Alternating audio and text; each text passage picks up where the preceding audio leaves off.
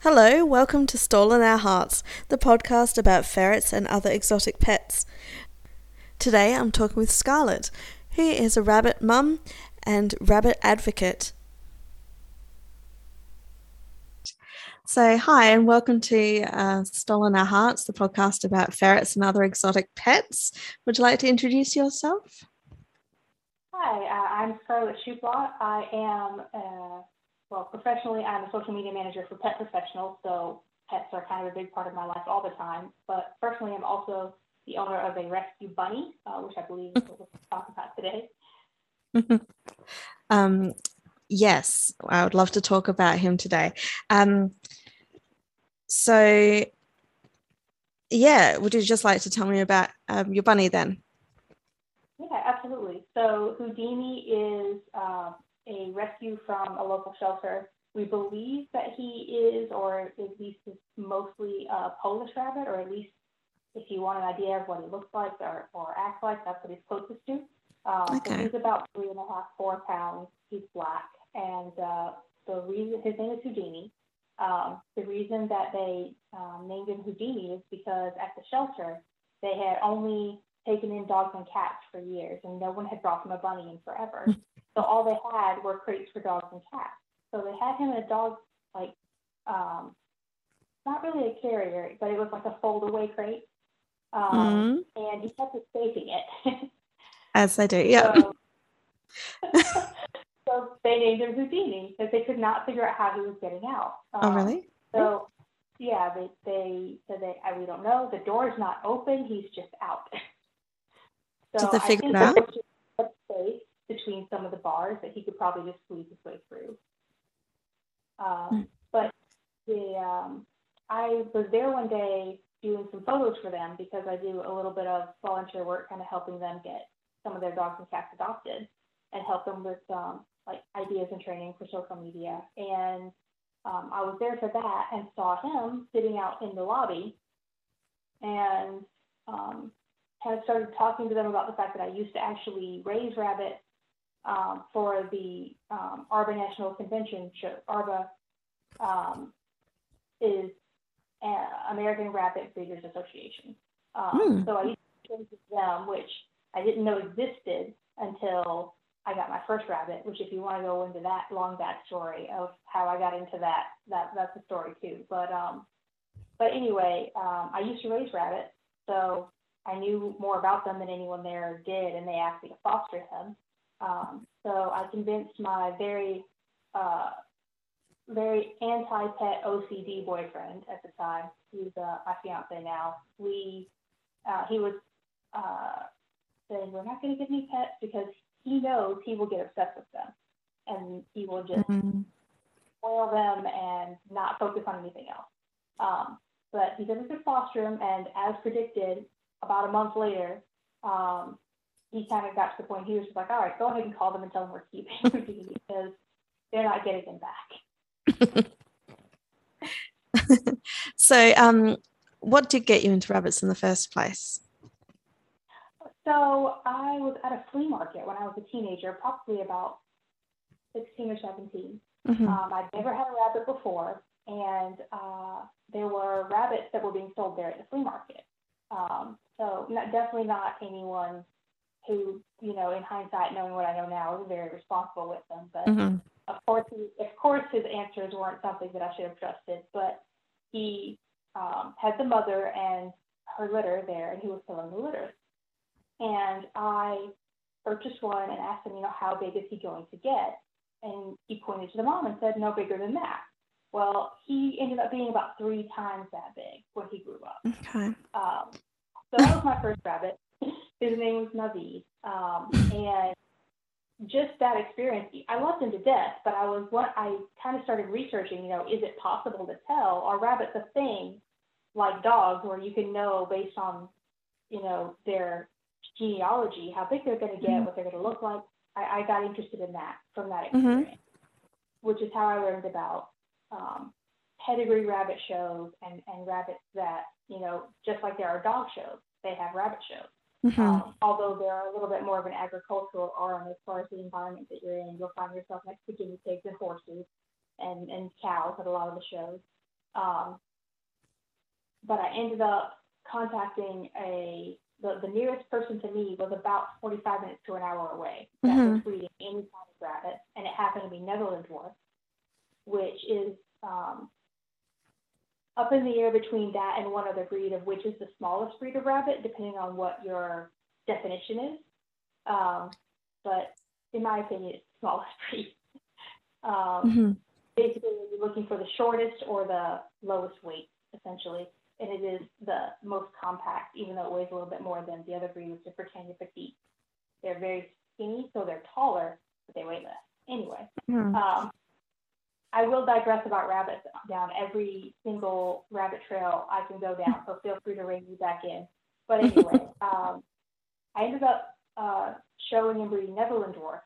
And I did that for 2 or 3 years until I actually got married and lived on my own, and bills became a thing that mattered more than paying for the upkeep of 50 rabbits. 50, you had 50? I had between 30 and 50 if you included all the maximum number of litters that I can hold.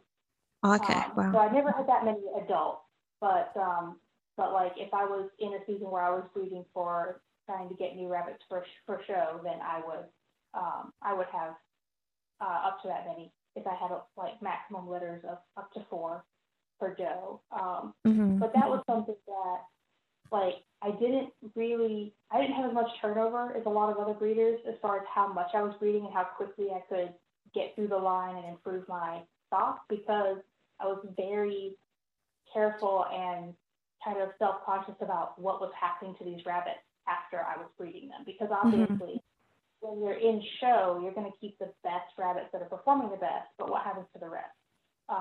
And for me, that was really important. So I had made sure that I had channels to where my rabbits always had somewhere to go, and I never had to worry about like not being able to find a home when I was feeding the rabbit. And worst case scenario, if I ended up not being able to sell a rabbit or give a rabbit away as a pet or something like that, then I would rather keep them myself and not have room to expand than to like not be super confident about the people that were taking them. That's responsible breeding. Down a little bit, but I think that matters a lot. And even now, like the lives Houdini has compared to the lives that my rabbits had back when I was breeding, I look back and I'm like, man, I thought I was someone who took really good care of my rabbits, but Houdini is really spoiled compared to them. So how does Houdini live? What's he up to? He's got full ring of the house, and I don't think that I have shut the door to his cage in like 6 months. Wow. So even when you're out, he's out in the house? When we first got him, he had moments where, only when we were giving him full attention, he would be out. We let him have his own space and get used to everything, and then we would let him out, for a few hours a day. And then we reached up to a point where he would be out when we were home and awake. And yes. He just got to a point where, like, we just didn't put him away when we left, and then we didn't put him away when we went to sleep. And now he's got a little step up to the bed, so he can sleep in the bed with us if he wants to. Really? Does he? He does a lot. He's less likely to actually just stay in the bed all night, but he's very likely to come and check on us when he feels like it, or come get some pets. He likes to wake us up in the morning when he thinks it's time to be fed. Oh, that's adorable. Love it. So what does he do during the day? Like, so how does he entertain himself, or like, what's that like for him? It depends on whether he's doing good or bad that day. So there are, as much as I'm an advocate for free roam house bunnies, there are definitely some perils that come along with giving them that freedom, like them chewing on things they're not supposed to chew on and things like that. He is one that trained himself. He's litter trained himself within a week of us getting him. So, like, that's never an issue for us. But one of his behavioral things we're still working on is chewing. So we give him lots of treats, the little wicker balls or wooden balls that you can stuff hay and treats into, or something that helps a lot. There's so much cardboard around my house. My house is just covered in like, it looks like we're moving, but it's not. It's all he needs cardboard because he chews on it. And like, there's a cardboard castle in my living room that I made out of a moving box. And he likes that. So that helps a lot, but sometimes he does still chew on some wooden furniture and things like that. So it's definitely something to be aware of if someone's considering to get a rabbit. Just like if you're getting a cat, you may have to be concerned about them and making sure that, you know, they're not going to scratch up furniture, kind of the parallel there. But when he's being good, he's usually tossing around his ball or playing with, he has a snuffle mat. I don't know if you've seen those, that they're usually marketed for dogs. Yeah. But he has one of those that we put his pellets in every day, and he loves it. I'll find him laying down in his snuffle mat because he fits inside of its diameter completely. Or he'll just be sitting like in the middle of the snuffle mat, foraging around the edge of it. So he really enjoys that, and I think that helps a lot with when it comes to feeding and keeping him entertained rather than just throwing it in the bowl like we did before we got it. Yeah. Can you train him not to eat the furniture, or is that just you just have to accept it? It's kind of like saying, can you train a cat not to scratch your couch? The broad answer is yes, but not all of them all the time. So there will be some rabbits that you could easily train to do certain things, and there will be some rabbits that will just never get it. Or for him, I find that he does it more when he's been pent up. So we actually have a halter and leash for him, and we take him out for walks. So we'll take him, like if it's just around our yard, we just let him out and he comes back in when he's ready. Like we go out and we watch with him just to make sure he stays in the yard because we don't have a fence. But he just hops around the yard, and when he's ready, he hops back up to the door. I wouldn't recommend doing that intentionally. Like I do that because he actually has gotten out once or twice before he was allowed to do that, and we learned that he was not going anywhere, was going to come back in. But I'd be terrified to do that on purpose if I wasn't sure he was coming back in, if I had never let him out before. So I don't recommend it to people just because you don't know what your bunny's going to do. He might hop around and come back in, and he might, you know, bolt. I can't believe you do that without a fence. Like that's amazing. We did not intentionally the first time or two, but we had people over and they didn't close the door fast enough, or we would have, you know, be walking out the door and he would shoot past us because he wanted to go outside. And we were really scared the first couple times that he got out because we thought we were going to be chasing him down. Totally. But no, he just sat in the yard and chilled for a little bit, hopped around, ate some grass, and then came back inside. I was like, okay, I guess that's fine. That's amazing. But yeah, I do recommend, like, if you don't have a fence, you should absolutely get a leash and harness for them. But I use the leash and harness when I take them anywhere that's outside of the yard, like if we go to the park or we go to the pet store a lot. One of the pet stores locally knows him by name, so we'll go visit them. And he does like to just walk around there. It's really funny because when we first walk into the pet store, every single time he picks an aisle, and it's not necessarily the same aisle. But he picks an aisle and he circles it about 1 million times before he decides to explore any other part of the pet store. That's weird. It's really entertaining. It's like putting yourself on your own little bunny treadmill. That's fine. Work out that energy.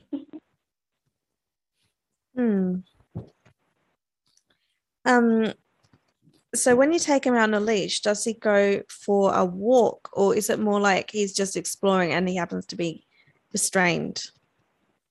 It's more the second one. It's definitely not like walking a dog in that you're like going in a straight line for the most part. It really is, you have a hold of the bunny and the bunny is doing what it wants. And he hops around in all kinds of different directions. I have a video, because I have an Instagram for him where I'll occasionally share pictures and videos. And I actually have a video that I made showing like the red light, green light of him going for a walk. Because it's like, let's run really fast for 5 seconds and then stop and sniff around and not move for maybe a full minute, and then run really fast all around halfway the yard and then stop. And then we'll hop over here slightly, just gently, and then stop. It's really amusing, but you're definitely, if you're going to take a bunny for a walk, you're definitely not going any measure of distance. Like going to be them exploring whatever area you set them down in for the most part. Mm-hmm. That's all right. It's their walk anyway, isn't it? Not yours. Yeah, exactly.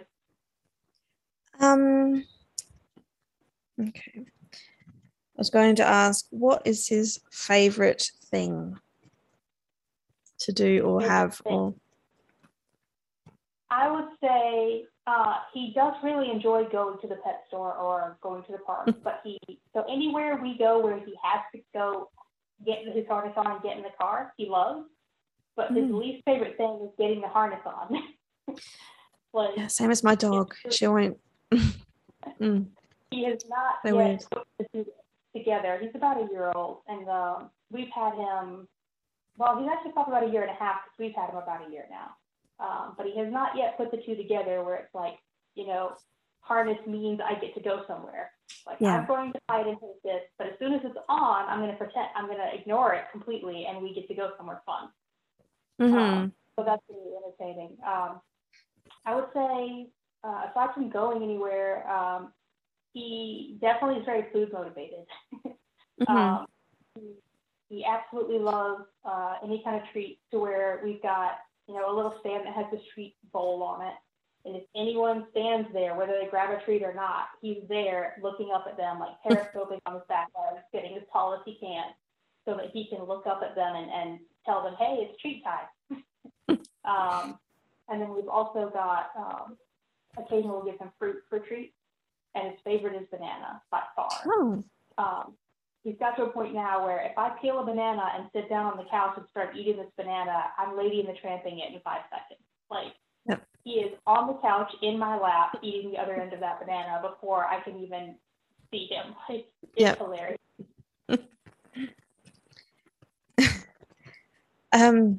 So that leads to another question, which is, what is the funniest thing he does? That's up there. Yeah, that's definitely up there. He's actually really surprisingly extroverted for a bunny. We've had people come over to just kind of hang out, or family to come over. We even had family bring toddlers over, and I expected him to run upstairs and hide the whole time, but most of the time he actually, he's able to do that, and he does when he wants to. But a lot of the time he actually hangs around, and even when the toddler was there trying to pet him, he was staying in view of her, which was really surprising to me. But yeah, he definitely does lots of funny things when it comes to treats. In fact, David, my fiance, has been known to sometimes get out of bed at 6 a.m. to feed him when there's no good reason that he has to eat at that time, and it's certainly not the time that either one of us get up for the day. He will get up, feed him, and come back because Houdini has woken him up in the bed. He thinks that means that Houdini wants food. And another thing he does is he will look at his bowl or his snuffle mat and then look at us, and then look at it again, he's looking for food, and then look at us. And David says a lot of people say that rabbits don't really have facial expressions, which it's true in the sense of how their mouth isn't going to go wide open like a happy dog. But if you know your rabbit well enough, he's like, I know when that rabbit's giving me the stink eye. I know when he's begging for food. His face doesn't change, and yet it's like he still has facial expressions. It's really amazing. Yeah, I think ferrets are like that too, actually. Secret facial expressions that only the owner really gets, but it's real. Oh yeah, definitely. I've had ferrets in the past, so I get that. Really? You've had ferrets? Yes, I had 4 ferrets, maybe 10 or 15 years ago. I purchased one ferret. I went to purchase one ferret. My partner at the time said it wouldn't be nice to purchase one. We have to get him a buddy, so we bought 2 ferrets at first.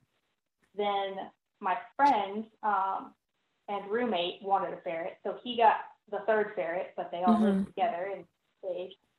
And then later on, after the roommate had moved out and left his ferret behind, another friend literally showed up on my doorstep with a ferret and said, I bought you a ferret. What? Who does that? With no warning. She knew that I had them. She'd been over plenty of times, and she was like, "There was a ferret at the store. I wanted. I thought of you. I bought it." And I'm like, "Okay, I Oh have my 4 ferrets gosh. now." Oh my gosh. Who does that? So it was Like they're really just, I don't know, a toy or something. Gosh, okay. it wasn't a thing where like, because normally I am definitely an advocate of like, do not buy a personal live animal without warning them. Like, Yeah. know that it's the thing that they want. But I think it was like she'd seen me with my ferret. She'd heard me talk about them. I believe, if I recall correctly, this is like more than 10 years ago, but I believe we had actually both seen the ferret in the pet store. Oh, okay. And I was like, oh, look at this ferret, blah, blah, blah. I already have 3. I shouldn't spend money, blah, blah, blah. So I feel like Right. it was a scenario where like she knew I was going to watch and care for the ferret. Oh, definitely, but still funny. Unusual. Very, very, very, very sweet and surprising thing for someone to just be on my doorstep with a ferret. That's awesome, though. I sort of wish someone would do that for me. So here you go, baby ferret. It is the only time in my life I've ever gotten that. The closest thing besides that has been, there are kittens in my backyard, come take care of them. Yeah. Because there was a period of my life where I was known for being the person to call if there was a animal that was going to need to be bottle fed. Because I not only was able and willing to do it, but my job was set up in such a way that I didn't have to worry about leaving them. I could be there to feed them every 3 hours or however often I need. So my mom also had a number of cats in her neighborhood that would like a very specific spot in her backyard to lay their to have their kittens. And it's a nice little secluded corner behind her house. And my stepdad would mow the yard, and that would scare the mom away. And sometimes she wouldn't come back. Okay. And when that happened, they called me. So there must have been 4 different litters over the years that they called me and said, "Hey, we have kittens for you." Gosh. That's really fun. Very entertaining. It's like, here's 4 3-week-old kittens. Enjoy. Sorry, can you hear that noise? I can't. It may be me moving around. I don't hear anything. No, it's not. It is my dog with some bubble wrap, which I'm just going to go and confiscate. So I'll just remove that because it will. Yeah, I'm taking it. How about you sit up here? Sit up here. Stop. Okay. Yeah, I have to take it. She'll just go straight back to it. Hey, stop it.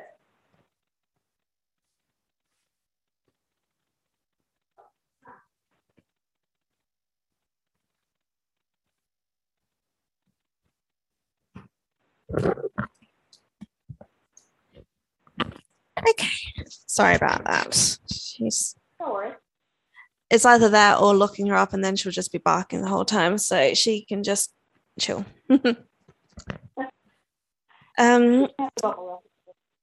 Pardon? I would say she can have the bubble wrap later. Yeah, exactly. I didn't throw it out. Freya. It's just up. Oh, speaking of putting things up, I mentioned that little tower I have that the treats live on. It's actually, multi-level, so it's also where the toys live when they get put away. But it's not, like, the first level is only about a foot off the ground. So I discovered the first time I put a lot of his toys away on it, when I first got it, that I left him alone when I went upstairs for something. I came back down, all the toys that he could reach, which were on the bottom 2 shelves, were no longer on the shelf. He was like, "I've decided it's playtime," and he went and got the toys himself and just pulled them down, and it was so adorable. I guess as long as it's something you're allowed to have whenever you want, that can live on the bottom shelves, and the treats and the things that you're not allowed to have whenever you want have to live on the top shelf. Yes. So with these treats, are you training him to do any tricks, or is it just treats? So far, the closest I've gotten to a trick is if I want, and he will definitely periscope for a treat. which is like when they get up on their back legs and they stand as tall as they can, only on their back legs. And he will do that for a treat. I haven't really gotten him to do any other tricks. So far, it's just, we've mostly been focusing on things like enrichment activities instead. Yeah. Like we have those stackable cups that you get for toddlers that are like the multicolored little cups that they can stack and unstack. And he'll unstack those. And David swears that he will stack them back up, but I haven't seen it. I don't know. Set up a camera. I need to see this too. Yeah, but I've got some videos of him just unstacking the cups, and then sometimes we'll put food pellets instead of the snuffle mat. We'll put them stacked inside the cups, and he'll reach all of them, and he'll because of that. That's what he's taken interest in the cups, even when there's not treats in there. He'll still unstack them, and I've noticed that he knows when to stop, because the bottom two cups, for some reason, he will never unstack unless there's food in them.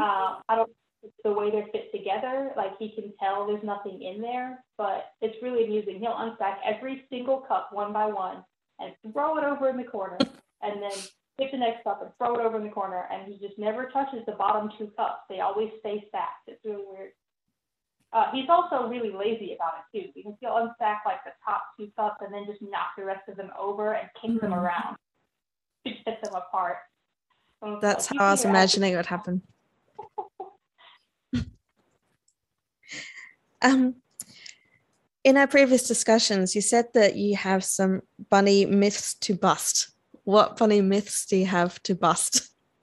Oh, yeah, absolutely. So the one that I probably say to the most people who talk to me about getting a bunny or what it's like to have a bunny is, the way I like to put it is, most people, when they're considering getting a rabbit, think they're getting a hamster. And in reality, it's more like you're getting a cat when you talk about the level of commitment, the amount of space they need, how much of a part of your life they're going to be, which is very much, in my opinion, a good thing, but in some ways a bad thing, because it drives so many people to misunderstand what a rabbit's life should be and could be, and how to properly care for a rabbit. So, so many people will get a rabbit and they'll put it in a small cage, and it's a cage animal, just like they would a hamster or a gerbil. And they may even try to make the cage interesting, but they feel like the rabbit belongs in the cage, or it lives in the hut, whatever. It's well, I mean, sure, but imagine if you lived in your bedroom and were never allowed to come out ever. And your house is this rabbit's whole world. Unless you take them for walks like we do ours. But for the most part, it's being not allowed to open the door to your bedroom and go outside and just leave your house.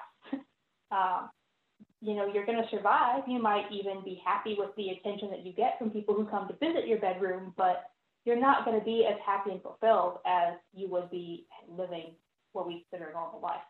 And that's kind of the comparison I'll make for bunnies who live in cages or hutches 24/7.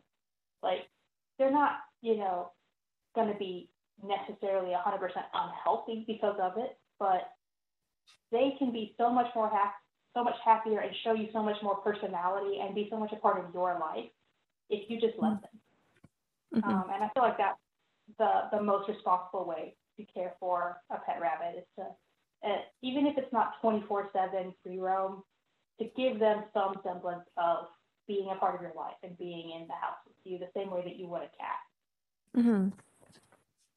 If you look at it the reverse, if you tried to tell someone, here's a cat, you put it in this cage and it just lives there forever and you get to look at it, they'd think you were crazy. Yeah, they would. Yeah. And if you look at that reverse, you can see why it's just so much more enriching for you and the rabbit to have a house bunny. I'm so sorry. Please pause that again, because she's now got more bubble wrap. So I'm just going to...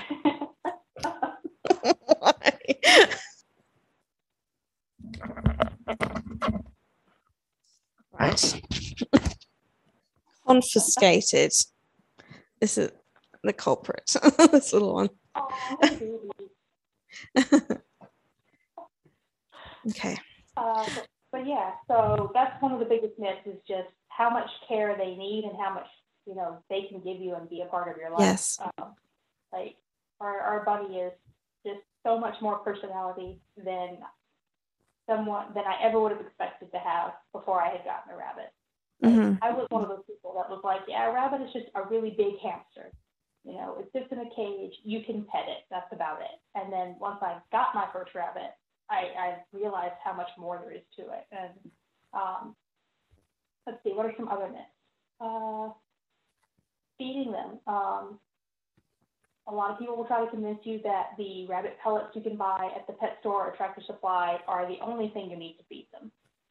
But they're actually like less than a quarter of his diet. So he has that. He has Timothy hay that he gets unlimited 24/7, which I'd say is probably the most important thing. If you're leaving anything out, like please at least make sure that they have Timothy hay, because that's a big part of their digestive system and their health in general. Okay. But beyond that, he gets veggies every day. He gets carrots. He gets romaine lettuce, things like that. And then when it's time for treats, he can have fruit as well.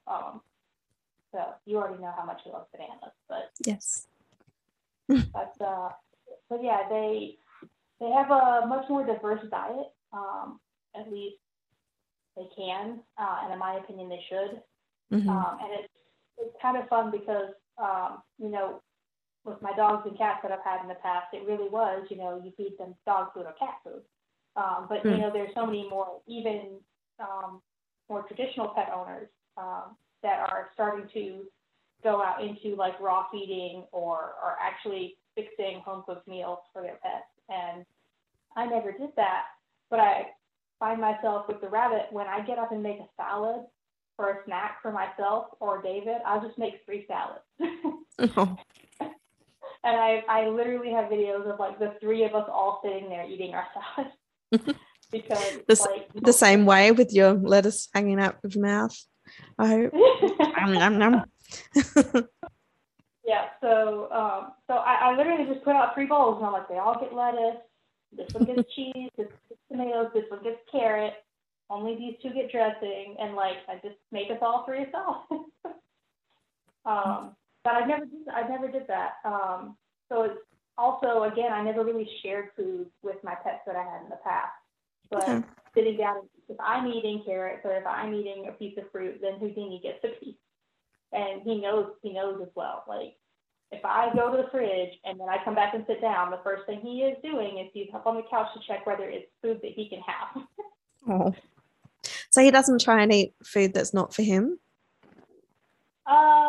He has a couple of times. He doesn't usually try and eat food that I don't give him.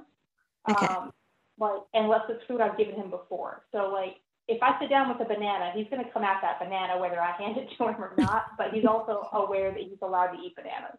But if I sit down with, like, a bowl of cereal, he's not going to mess with it. He might, like, sniff at it to see what it is, but he's not going to stick his face in it unless I try to give him a piece of cereal, which I never would. The worst that he's done one time, he did sneak away when I had a pack of Oreos sitting on the couch, and he grabbed an Oreo and he hopped off with it, the happiest hop you've ever seen. Really? And he likes to steal wrappers as well. Things like Pop-Tarts that have those really crinkly wrappers, or potato chips, anything with a really crinkly wrapper, he will steal that wrapper because he loves the sound it makes when he hops around with it.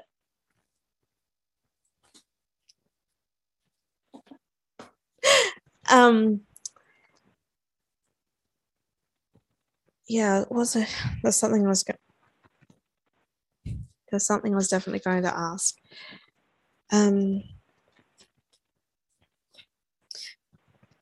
So is there anything for rabbits that they definitely cannot eat, like how dogs can't eat chocolate? Anything that's like super dangerous for rabbits?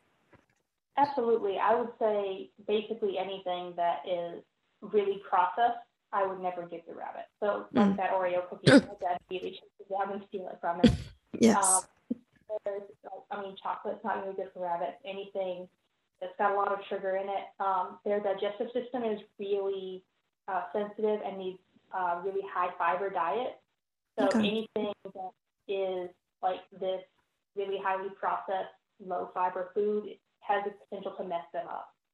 And then there is a long list of general fruits and vegetables or plants that they can't have either, which you can pretty easily find those online. I think the only thing he's ever gotten a hold of where we were actually a little worried about him was they can have nuts, but only in very small doses. Like, I'll give them a small piece of pecan, but not like a whole pecan or like a handful, because those can also mess up their digestion just to make them feel a little bit sick. And he ended up eating too much pecan once and didn't eat for like 2 days and wasn't active. He was just sitting very still, and we were really worried. So definitely be very, very careful. I would say just don't even give them any nuts. There's plenty of wonderful things for them to eat. There was a bowl of nuts that I had a bunch of friends over. There was a bowl of pecans sitting out, and they were like, "Can he have nuts?" And I was like, "Yeah, he can have a nut." But then all the friends wanted to give him a nut. So he ended up with a whole bunch of them. He's okay, but he's not having a fun time.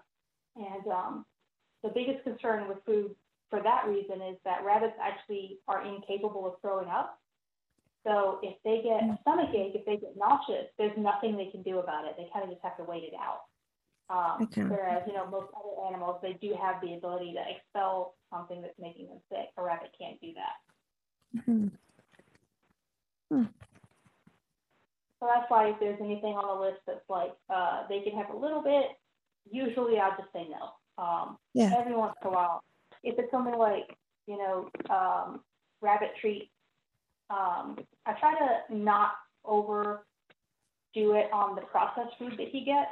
I try to make sure his treats are more fruits and vegetables, but I have gotten to a point where there's 1 or 2 different types of treats that he does absolutely love that are like the manufactured rabbit treats. So I do keep a bowl of those, and he may have one a day.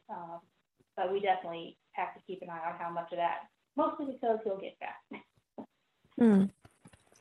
He definitely lies about how much food he needs.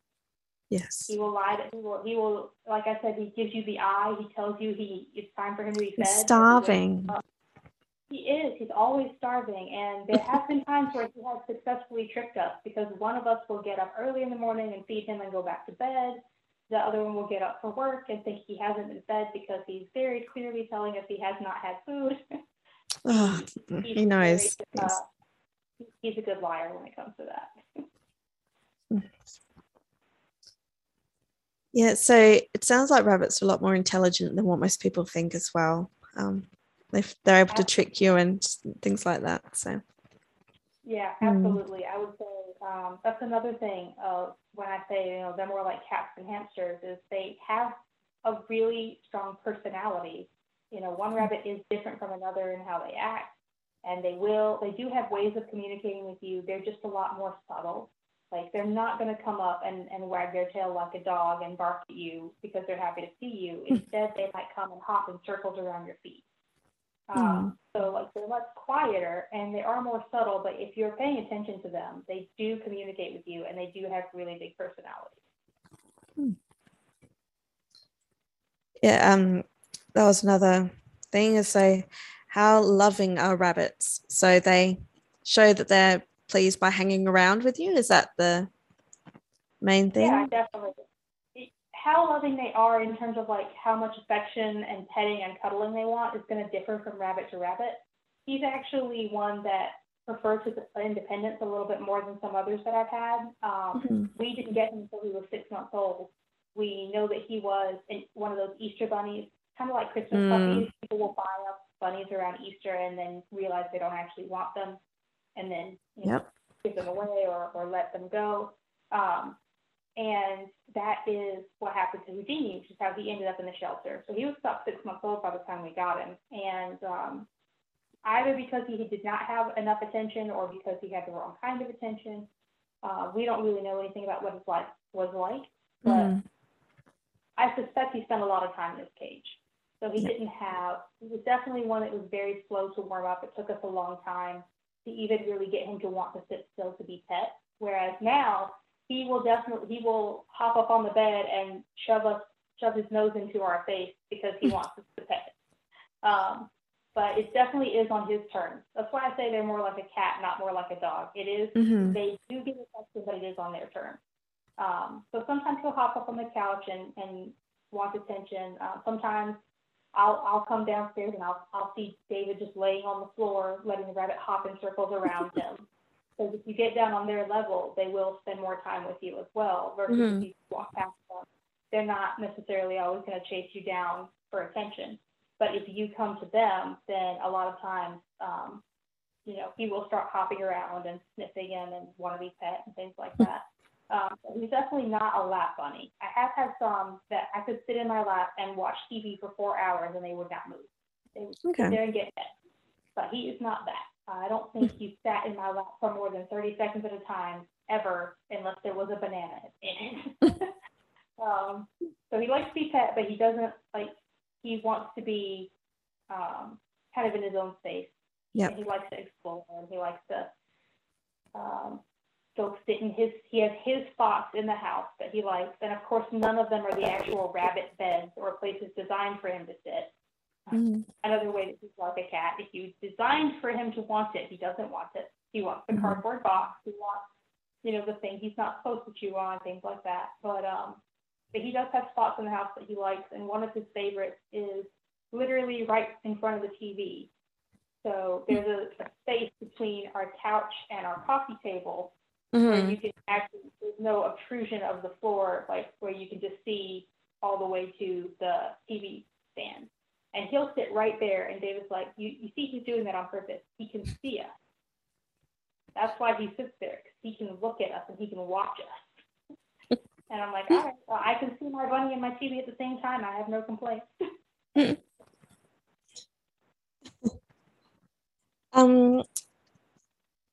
Okay, do you need to have more than one rabbit, or are they personalities? Like some of them like to be by themselves, some like to be in a group, or? I would say it's definitely, if you're considering more than one rabbit, go for it. It's definitely really good to have a bonded pair. That's something that a lot of people do, and I think it's a really, really good idea to do. There is some amount of bonding involved. It's not the type of thing where you just put them together and they immediately love each other. There are actually, the most responsible way to do it is in very small increments. Like, okay, you two are in the same house, you can smell each other, but you can't see each other for like a few days or a week or however long it takes for you to get comfortable with that. And then, okay, now you can see each other. Like you've got X pens next to each other with like some space between them. So you can see each other, but you can't touch each other. Okay, now we're going to put you both on a table. And we're going to just sit you next to each other and pet you both while we try to make sure you're not going to attack each other or nip at each other or grunt or anything like that. And you just keep doing that until eventually they get along. And there's just gradual steps. And that's, in my opinion, the most responsible way to do it. I'm not going to say no one's ever thrown two rabbits in a cage together, but they might fight. They might, not, they might feel like their territory is encroached on. There's a lot of factors. So it's much better to gradually bond your bunny. But having a bonded pair is actually really, really good for rabbits because they are able to understand each other, have the same subtle communications, always be there together when you're busy or at work. So it is really good to have a bonded pair if it's something that someone's considering. And definitely also better if they're fixed, especially if they're girls, because female rabbits are actually the territorial gender of the breed. Okay. So, which is something that I learned when breeding. If you are breeding rabbits, you actually put the doe into the buck's cage because for them to meet and possibly breed. Because if you put the buck into the doe's cage, she'll care too much about him being in her territory to think about anything else. She'll defend her territory. But if she's in his territory, he won't care. He'll just be happy to see her. So it is usually the females that are the more territorial, and that becomes even more true if they're not safe.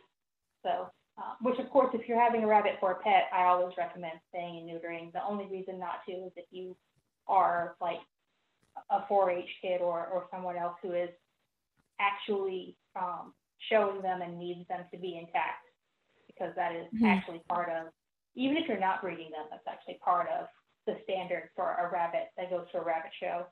It has to be intact. So like dogs, yeah. Okay. Yeah. So if you're not doing that, I see no reason not to spay or neuter. They live longer, they're happier, they're calmer. It's definitely all around better.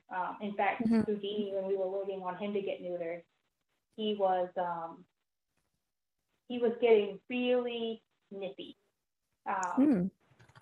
He didn't have, there were no other rabbits around, so he just decided that I was the closest thing around most of the time. If I was petting him, he was really anxious for attention. More so, like now, he's a little bit more aloof. He was very anxious for attention when he was coming of age, and he was always trying to be pet, always trying to like get at my arm, and if he could get the right angle on it, he would start humping me. Yep. And then, like, if he did do that, rabbits actually usually grab the back of the doe's neck to hang on. So because of that, he was also very nippy. So yeah, that was something that definitely was good for him to get neutered. He calmed down a lot, very, very, pretty much immediately. He calmed down because he seemed very anxious before that, for the short time between when we got him and when we were able to take him to get neutered.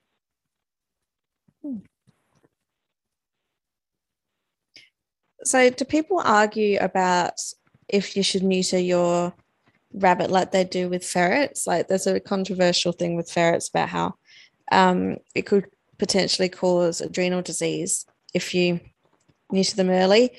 And so they're like, don't spay them until they're this many years old and use a implant instead to make it so they're not fertile. But interesting. No.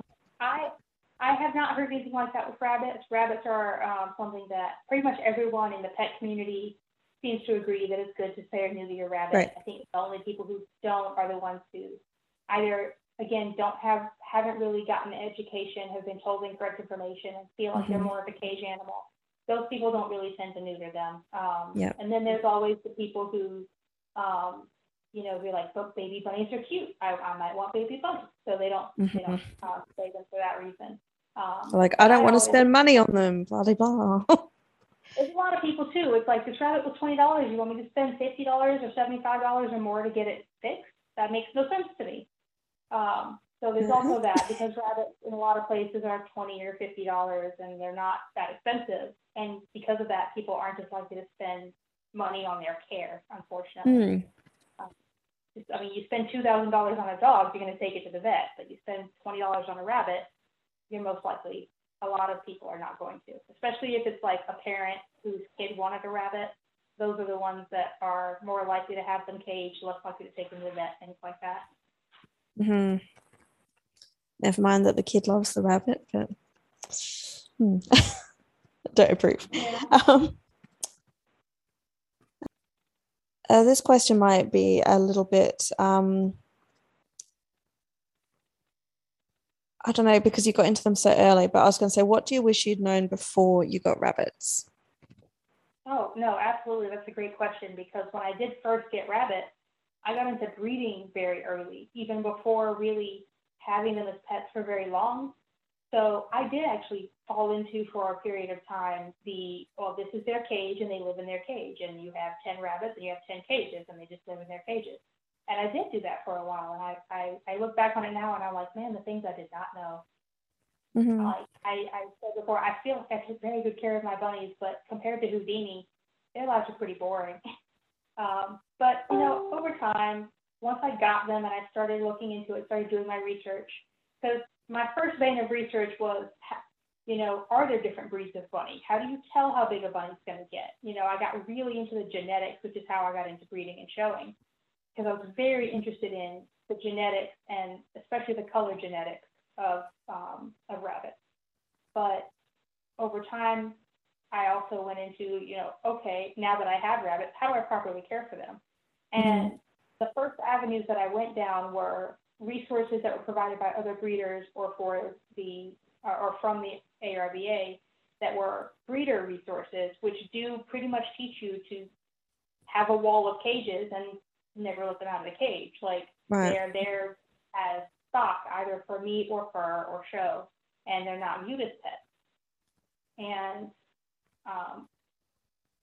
that's kind of how I originally set up. But the more I researched, the more I did find other places where there are other ideas of what a rabbit is and how to take care of them, and what they need for exercise and things like that. So I did start having times. It got to a point where one of the reasons I had to stop when I moved out of my parents' house and I got married was that there was just no way to have a real job that is enough to pay bills and also care for 30 to 50 rabbits in a way that they each have time outside every day and time with you and like time to not be in their cage and also be properly taken care of where you're constantly clipping their nails and things like that. So I would say that would have been a full-time job if I had kept it up. And it was at the time. Like at the time that I did it, I had like a part-time job that was like a high schooler's part-time job, and I did that, and that was like that was really all I did. So it really did take up a large chunk of my time. But looking back on it, I think that's a good thing, because had I continued only listening to breeders and their opinion of rabbit, the people who are, they look at them as stock and they breed them for meat or for fur or what have you. You have a very different view of what the animal is. And if I had stopped there, I never would have gotten a really good picture of exactly how wonderful a pet they can be. I think that's why it's so important that people talk about them and talk about their pets and share it with as many people as possible, so that people do have another option, a different way to think. Yeah, absolutely.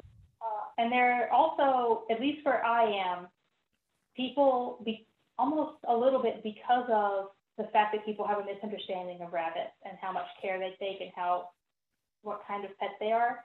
It kind of gives us some loopholes with certain landlords. For example, we're not allowed to, quote unquote, we're not allowed to have pets in this building. But it's a caged animal, yeah. What they mean is you're not allowed to have dogs and cats. But I asked, is a rabbit okay? Yeah, rabbits are fine. Yeah, that happens a lot here too. It's just like, oh yeah, they're a caged animal, they're fine. But it's like ferrets are not really 100% they're in a cage and then they come out a lot. So I thought myself, like, yeah, he has a cage. There is a cage. It's really just his litter box and the door never closes, but a cage exists. Yeah, exactly. It's like he totally lives in the cage all the time. That's where he lives.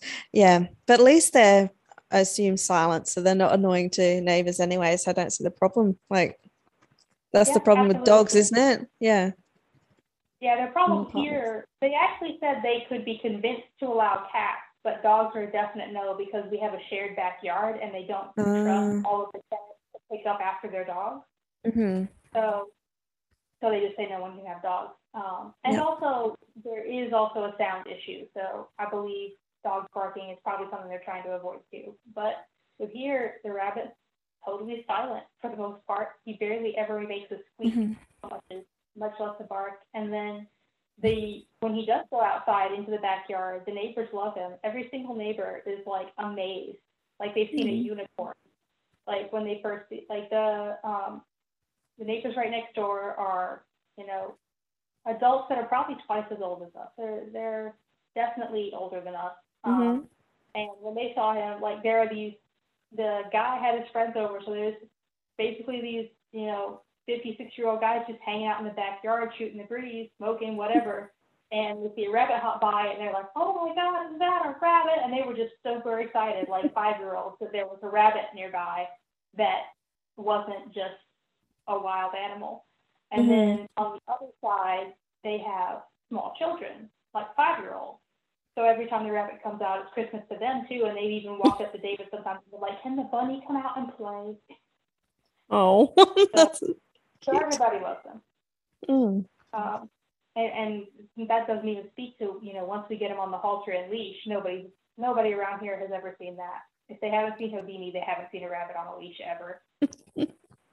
That's just not a thing. So there have been times I'm in the park and they're like, what kind of dog is, oh my gosh, that's a rabbit.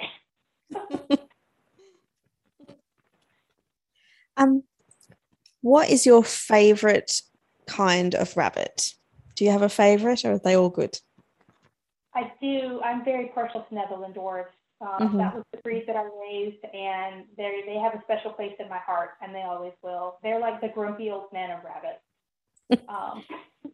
I actually, the last one that I had, his name was Wilfred Brimley because he just had that face. Okay. They've got these very chubby cheeks and this very round, flat face. You could also call them the pug of rabbits, because they've got very round, very squished faces. So, and their ears are very short, like they're like 1 to 2 inches long rather than the traditional long rabbit ears. Mm-hmm. So they look like grumpy old men to me, and they're adorable. I'm very partial to them. I'm also a little bit partial to Holland Locks. I think Holland Locks are, if you're looking for the cute rabbit, that is just going to be a teddy bear kind of look, that's what you're looking for, because it is also small. It's only around 4 pounds, and it is very fluffy, but it's not considered a long-haired breed, so it's not something that you're gonna feel like you're losing the rabbit in the fur like you would with an Angora. But they are the ones that they look like a stuffed animal to me, and they feel like them too. They're very soft and plushy. So if that's what you're going for, something that a kid will find very cute, a Holland Lock is definitely your way to go. And they also have the floppy ears, whereas the Netherland dwarf is they're also still very popular, especially in Japan, I think, mostly because they are the smallest breed that's common. I don't think Britannia Petite are really common as pets because people want a fluffy, chubby rabbit. They don't want one that looks more like a hare. Britannia Petite is one of those breeds that are very slender, so people don't usually go for them as pets as much because people want that chubby stuffed animal kind of look when they go for pet rabbits, I find. I asked online for some questions to ask you, and one of them was, are they always cute and fluffy, or are they ugly when someone asked? So I was like, all right, I'll ask you that. Do you know of any so-called ugly rabbits? When they're born, they look like naked mole rats. They have absolutely no fur. Their eyes are closed, so they look like someone once told me he looked like a thumb when they looked at one of my kits that had just been born a couple days ago. But yeah, I would say they look, naked roll rats is about how they look, and they are about the size of maybe a little bit bigger than your thumb, right around the size of your thumb when they're born. And then over the course of the next couple weeks, their fur grows in and their eyes open. And of course, by the time that happens, they're the cutest thing ever. They still don't look anything like rabbits.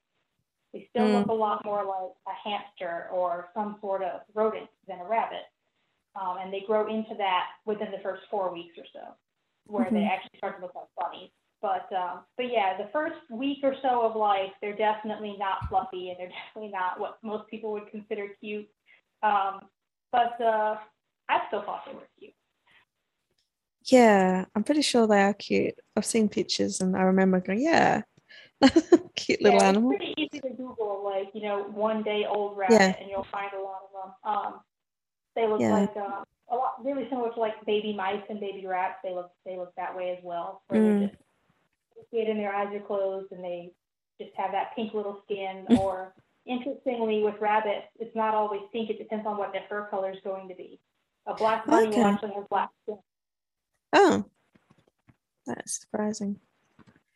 My granddad had bunnies, and I used to go in there and play with the babies and things. I was like, oh my gosh, there's tiny ones in here, because he basically just put them in there and let them go wild, because farmer. That's what a lot of people, that's what, if you're farming and if you're not going to show them and don't need a pedigree, that's what a lot of people will do, is they just keep them all together.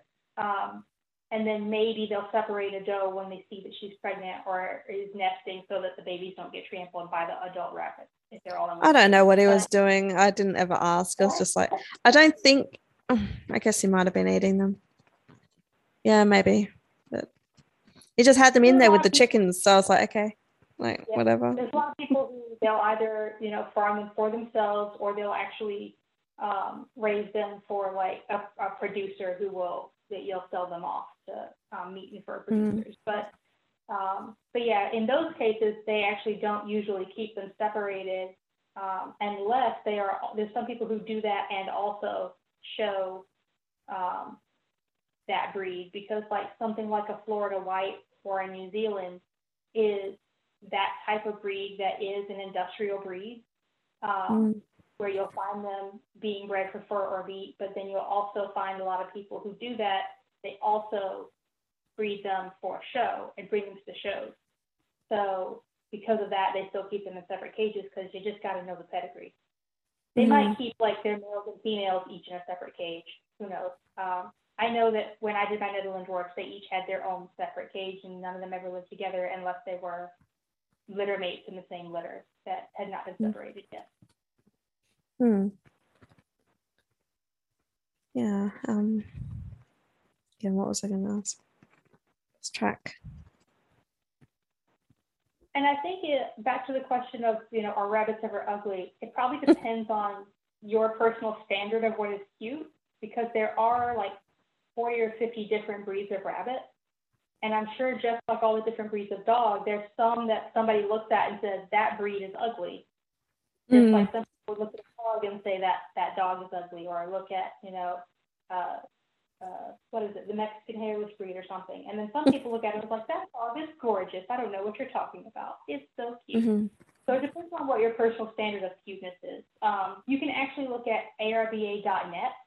If you go to that website, they have a listing of all the different recognized rabbit breeds in America, and you can just look and see, if you find any you don't think are pretty. That's the challenge for that person who asked me that question. They can go and look it up themselves. Yeah. I think lionheads are one of the most famous pet breeds now. They have short fur on the rest of their bodies, but their heads have long fur, so they look like a lion. They have a mane. Those, I saw some pictures of the very early iterations of them, and I didn't think they were very cute because they had a lot of back and forth of breeding between different breeds to make that coat pattern happen. Like you had some that just it looked like they just had these really weird patches of fur where they looked like they're supposed to be a long hair, and somebody just took a razor to them with a blindfold. Right. And like they had uneven patches. But I mean, now that the breed is recognized and they're finished with they're finished out, and it's a full breed, it's usually a pretty even coat, and they're really cute. People really like them for pets too.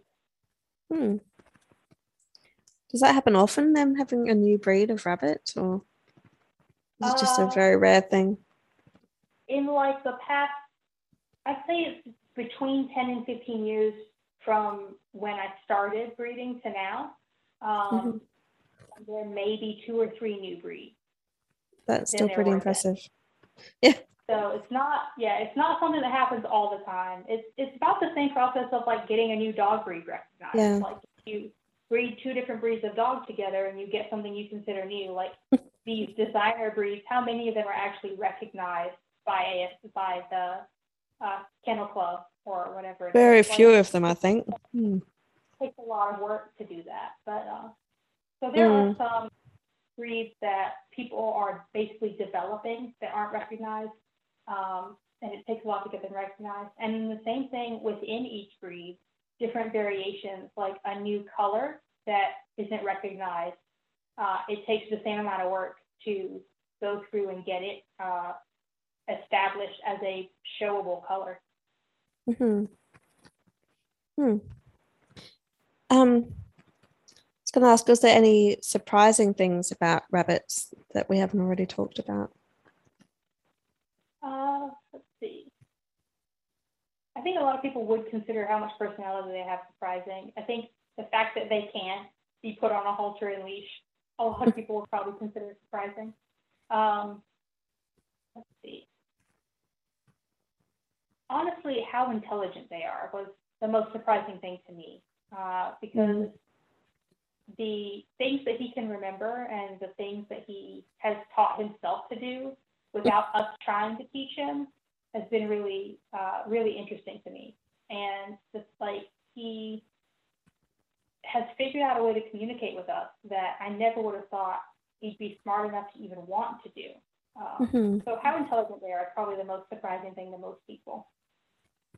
Yeah, I can see that. So I'd probably like to end this episode with, have you got any media with bunnies that you would recommend? Yeah, absolutely. So arba.net is one that I already mentioned. It's a really good resource for just learning what different breeds exist in the U.S., what they look like, what you can expect. That's a good place to look if you're just curious, or if you're considering getting a rabbit, trying to figure out, do I want a tiny rabbit? Do I want a big rabbit? What kind of shape of rabbit? Do I care about any of that, or do I want to just go to a rescue and see if they have any rabbits? All of those are important considerations. And then there is rabbit.org, which is the website for the House Rabbit Society. And that one is the one I would go to for resources on how to care for a rabbit, what rabbits need, how to train your rabbit, what they eat, what they can and can't have as far as, vegetables that are good for them or bad. That's where I would go for that information. I wouldn't put past them to occasionally put out an article that might be what I would consider a little bit extreme in terms of like how much you're going to obsess over your bunny, if that makes any sense. There are some, any type of animal, there's going to be some animal owners that are like, there's dog owners, and then there's dog moms, and then there's the people who carry their dogs in the purse with the diaper and only feed it filet mignon. I feel like pet moms is really where I land when it comes to Houdini. And some people will probably consider me a little more towards the obsessed side just for taking him for walks and things like that. But there's always going to be somebody who tells you, like, you can't do this with your rabbit, or you can't do that with your rabbit. And I'm like, you know what? If you find enough resources to tell you that it's safe, it's okay. Like, don't let one article of somebody who is overly protective or overly obsessed tell you that something is wrong when you can see enough other resources to know that your good bunny is going to be okay with it. Whether it's, somebody who says, don't ever feed your rabbit anything processed and always make them a designer meal 6 times a day and stuff like that. Like, that's over the top. But most of the time, the House Rabbit Society at rabbit.org is a really good resource for the person who wants to take good care of a bunny who has access to a home, who's not a cage animal, who is a real pet, but isn't like way off in left field. And then just a shameless plug, if you don't want to learn anything, but you just want to see a cute bunny all the time. Yeah, please. Then you can go to the Instagram account Rescue Rabbit Life, and I occasionally post pictures and videos of Houdini. Occasionally I'll post something educational or something that we learned in our life.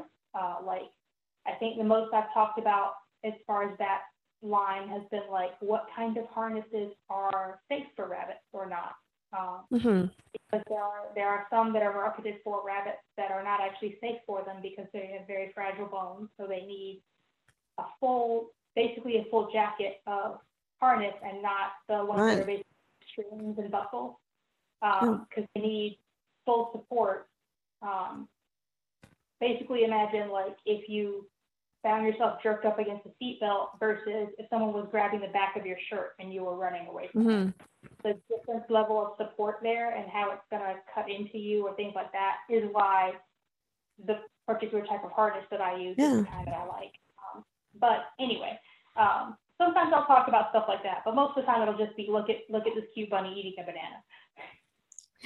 Well, I think that's definitely worth it looking at too. Did you have any other things you would like to plug, or that was it? I mean, that's it for rabbits specifically. I, of course, also, like I mentioned at the beginning, I am a social media manager for pet professionals. So if you own a pet-related business or you are in the pet industry in any way and you'd like some help with your online marketing, then I definitely have some options that may be able to help you. And you can get in touch with me either at scarletshuplat.com, which is SKARLETSHUPLAT.com. I'll put it in the show notes for you. Yeah, perfect. And then also Scarlet Shuplat on either Facebook or Instagram. It's awesome. Okay, well, thank you so much for talking with me today. I hope that everyone's learned something about bunnies. And I hope I can talk to you again about marketing, maybe. Absolutely, I look forward to it. Wonderful. Okay, talk to you later. Bye.